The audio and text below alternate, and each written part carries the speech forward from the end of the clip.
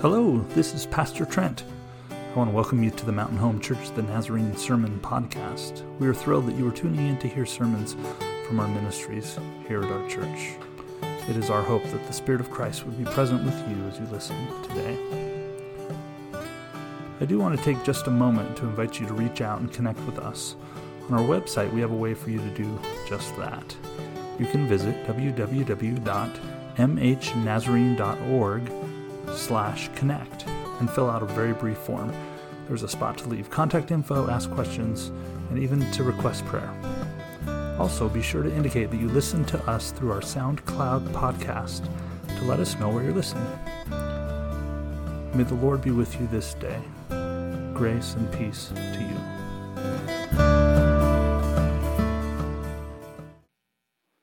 Well, good morning. It's good to be in the house of the Lord together and good to worship with you. This is Christ the King Sunday. So for those of you who are familiar with the church calendar and how it kind of ebbs and flows through the seasons of the year, this is Christ the King Sunday. It's the final Sunday of the church calendar year, which means next week is Advent, which means Christmas is right around the corner.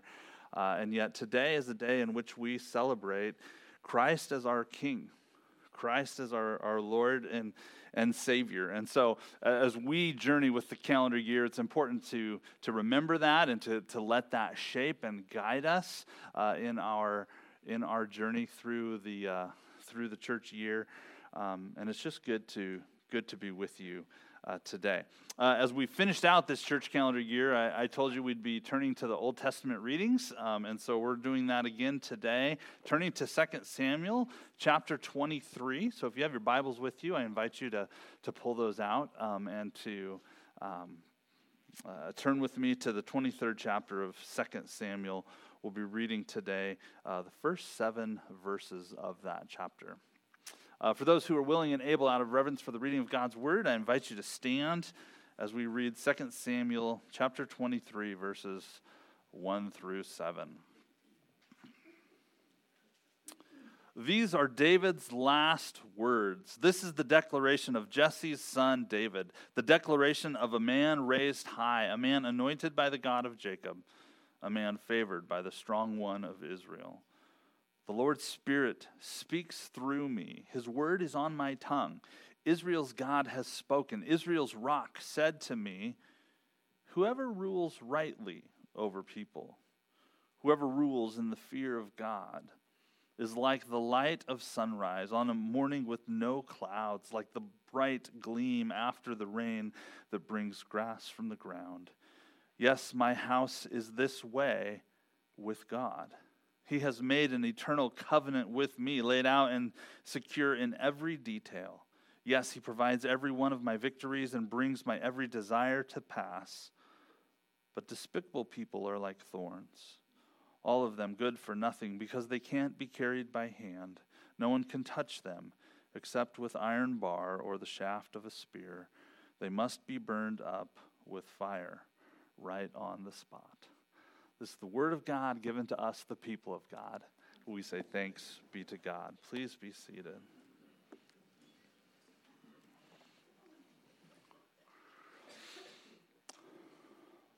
I don't know how many of you are readers. A murmur trickles out over the crowd. I try to be a good reader. And by good reader, I mean one who reads a lot. And yet I struggle with it. I'll confess. There's always too much good stuff to be read. And it seems like never enough time. I'm aware that I make choices about my time management. And what that means is I'm not choosing to read. I feel like I'm lecturing myself up here.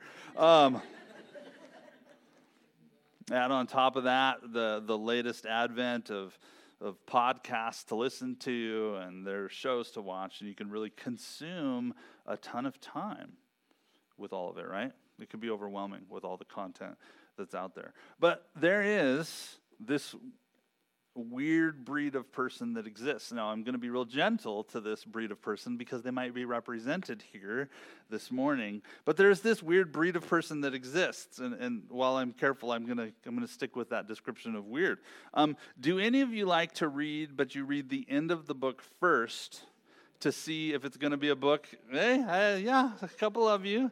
To see if it's going to be a book that you're going to enjoy. Now, for some of you, you're going, why? Why would you do that? And I confess, I'm in that group. I don't understand. I'm not sure what the point is. But for some people, that's really important in evaluating the books that they're going to read. They just open the last few pages and say, okay, yeah, I like this ending. This is going to be worth my time. Some of you are going, what? I remember growing up, and some of you will remember too, the Choose Your Own Adventure book series. Anybody? Does anybody remember these? Okay, not as many people as I was hoping for.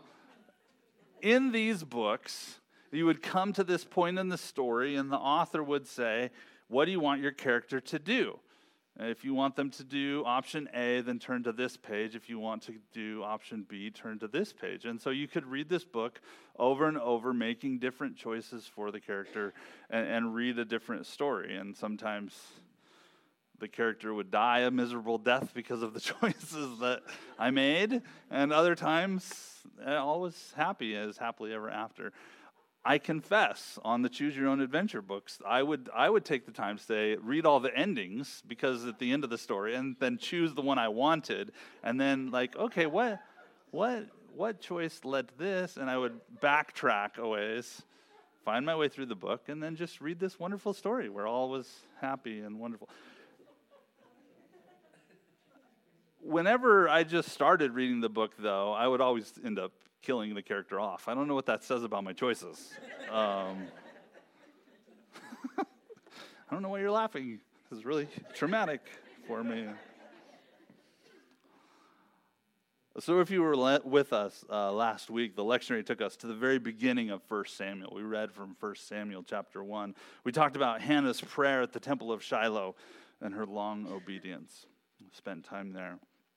Today, the Old Testament lectionary reading kind of zooms us all the way near the end of 2 Samuel. Kind of almost as bookends of this story that's told by this 2-volume set of writings, the books of Samuel, with what's labeled in, the headings that aren't part of Scripture, but that kind of help divide the different sections of Scripture.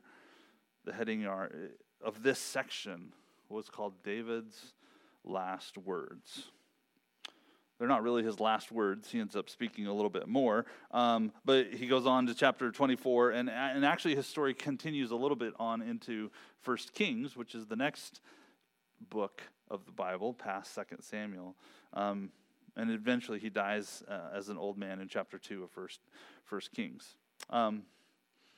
So when it says David's last words, I want to encourage you, don't get too distracted by that. It's not technically accurate, but these histories were told with purpose. This was meant to be David's last proclamation as king, his last words as leader and ruler to the people of the nation of Israel. But I kind of feel like we're reading the back pages of the book here. We've kind of skipped ahead. We've kind of jumped ahead in the story of the books of Samuel. What has happened in these two books, 1st and 2nd Samuel, are these narrative books with all this ins and outs, all these happenings going on.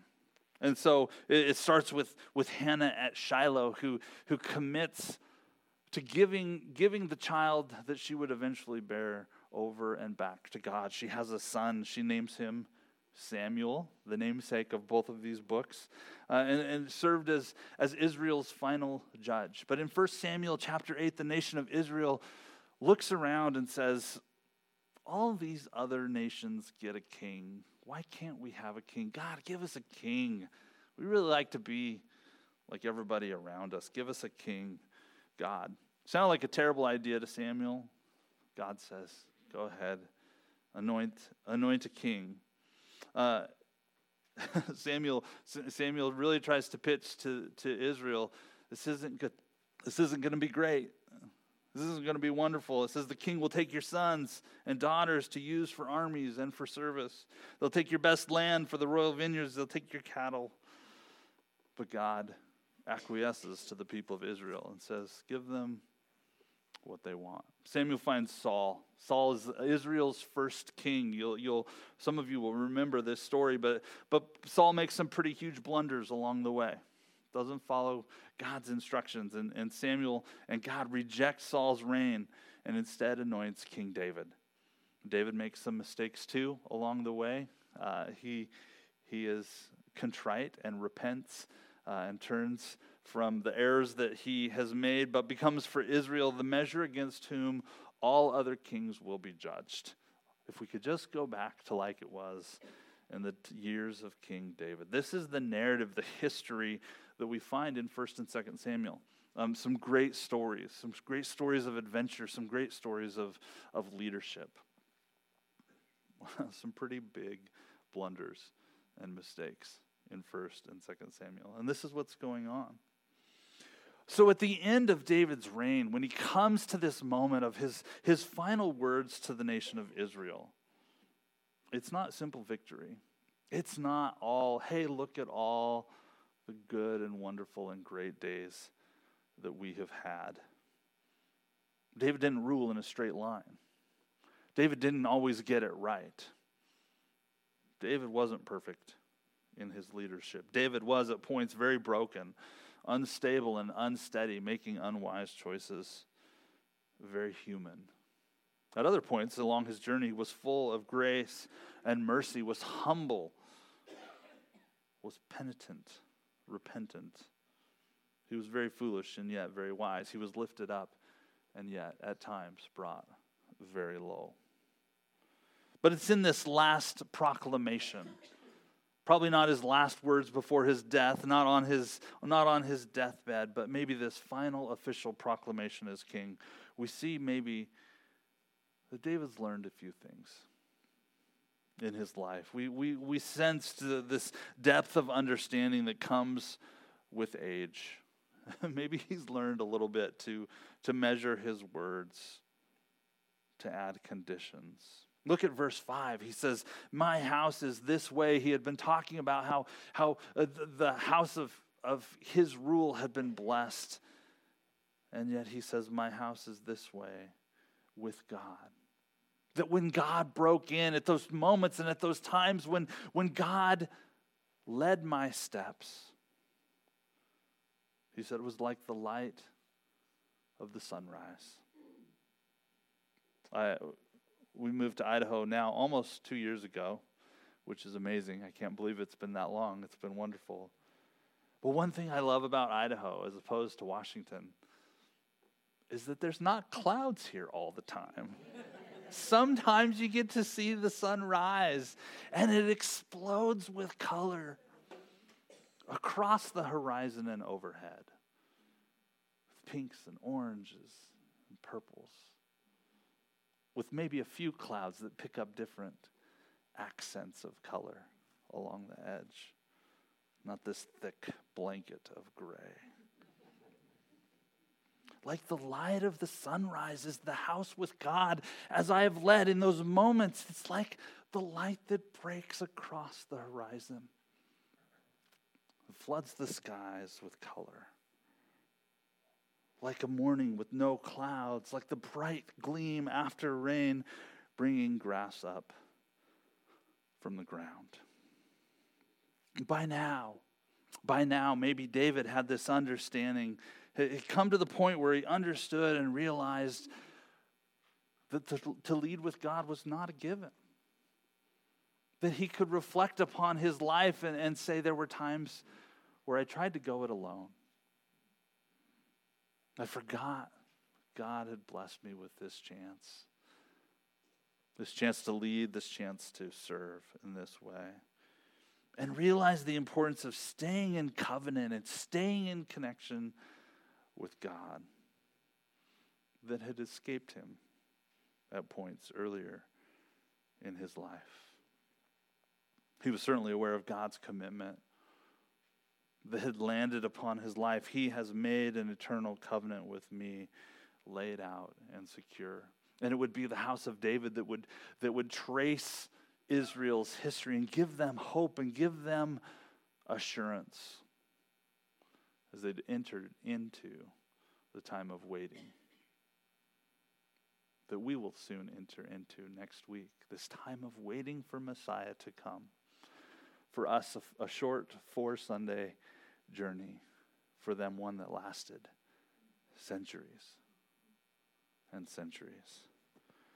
To some degree, I kind of struggle with this whole idea of the celebration of Christ as King. Not that Christ doesn't deserve it. Not that Christ hasn't been crowned. But that Christ has to own being King. There's a definite sense of an already crowned king, but also a not yet crowned king. And the kingship of Christ. I sense that in a personal way, right? A desire for Christ to reign and to rule, to declare his lordship over my life. And yet I still struggle. I still struggle to offer that place to Christ, to allow God to rule and to reign, to allow God to have complete control of my life. I know that you struggle with that too at times. We're not perfect, that we still fail. And it's beautiful in Scripture that we see characters who desired that as well, and yet struggled with the same journey.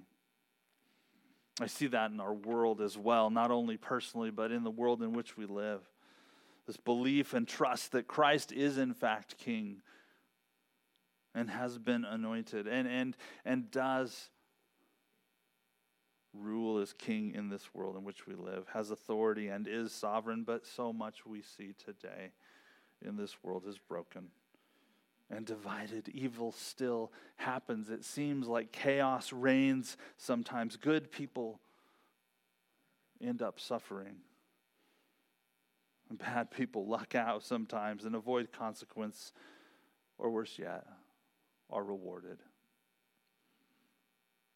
And yet here it stands in the middle of our rhythm of worship, Christ the King Sunday, where we gather and we proclaim our belief that Christ is in fact King. And we declare that even in the midst of the chaos and even in the midst of the pain and the struggle. Christ is our King. Christ is our Lord. Christ is our Savior. I went back a little bit to this past week and did a little research about Christ the King Sunday. It's not an ancient tradition. It's not something that's been around for a long time. It actually began in the 1920s, beginning of the 20th century, post-World War I, and kind of in response to this increasing secularization, this movement towards human government and towards technology and the things we were discovering. And the church established this Sunday to kind of stand in the face of that, stand opposed to any allegiance that we would make that might supersede our commitment to Christ, to our King. That in a time of development and technology and out of the chaos of the First World War, the one to end all wars, the church made this stand. For Christ is our King. For we have no other allegiance before Christ. No creed that we follow above Christ. What a challenge to our day and age today. It's 100 years later. It's not 1920, but it's 2020. And we find ourselves again in this place, in this time of history, when commitments to opinions and ideologies and strongly held beliefs have become something to fight for, something to stand up for, something that we feel and we see people making deep and solid commitments to. And here we come to this Sunday at the end of our church calendar year, and it says, for Christ is our King. For Christ is what unifies us. Christ is what brings us together. We may have different opinions. We may have different held beliefs. But today, we hold the banner high that Christ is our King. And Christ comes first. Sometimes in my agency, sometimes in the influence that I have, in our influence and in our power, we fail to remember Christ is our King. And as our King, as our model, our example, he's the one that we allow to chart the course of our life. Christ is. Certainly not your pastor. Certainly not our nation's leaders. Certainly not our Facebook feed. Certainly not our cable news. Christ is our King, and Christ unifies us today. Amen, church? Is this true? This is a message that we need in 2020. Maybe that's why. 2021, thank you. Almost 2022. Maybe that's why on Christ the King Sunday we're steered back to 2 Samuel, to this final proclamation of King David.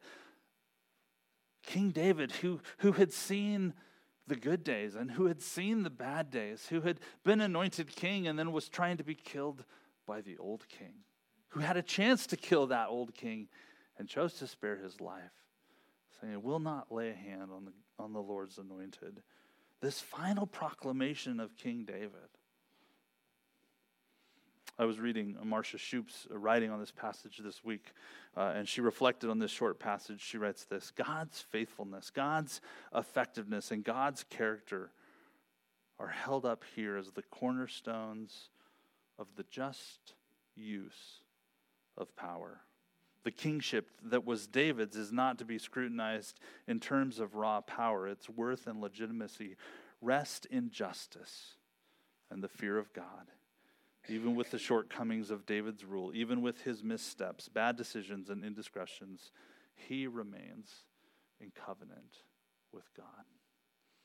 The message for our church today, the message for us as we stand in 2021, and we're about to turn the corner into 2022, the message for us is we remain in covenant with God. We walk this twisted and turning road. It was started by King David many years ago, back at the end of 2 Samuel, when he realized this is the beginning of a covenant with the people of God, to our Lord and Savior, to our Creator God. And we walk in that journey. We walk in that legacy. Today, as we close, I'm going to invite the praise team to come on up. We're going to sing one last song before we go. And I guess this is where I feel this text truly challenges us in our walk.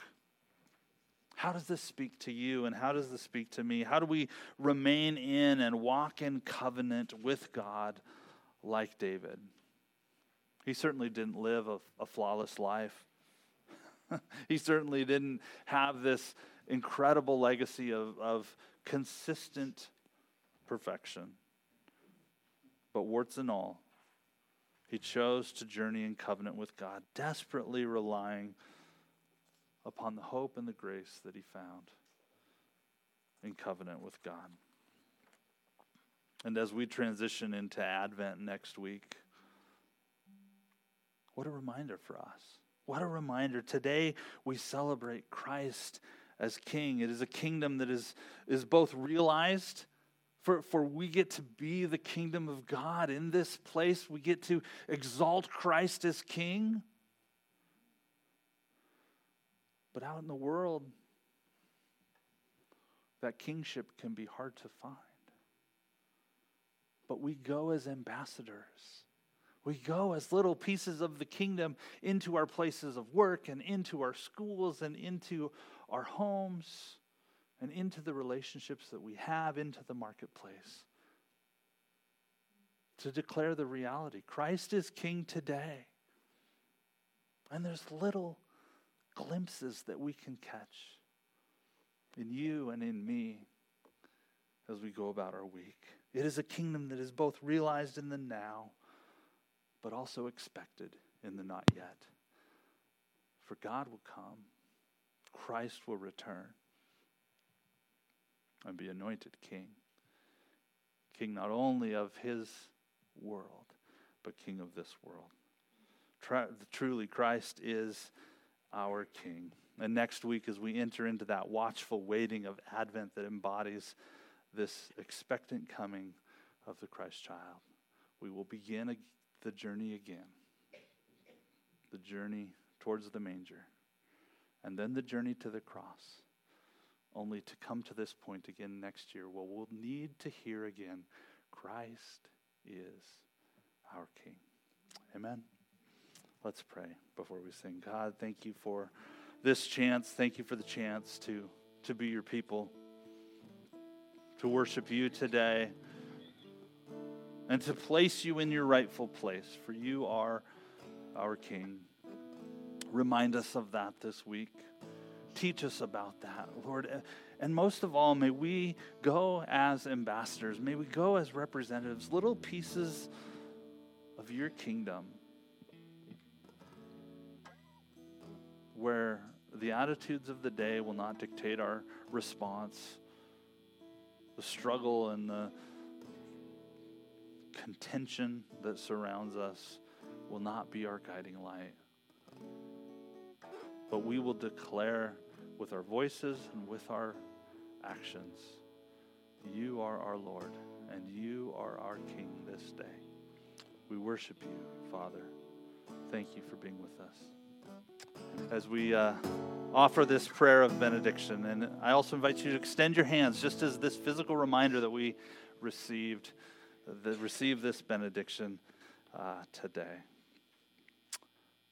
Lord, fill our imagination with both the realized present and the hopeful future expectation of Christ as King. And may we walk daily in faithful covenant with Christ as our King. Amen. Amen. Go in the love of Christ. Thanks for joining us today on the Mountain Home Church The Nazarene podcast. Don't forget to visit us at mhnazarene.org/connect if you'd like to connect with us, and have a great week.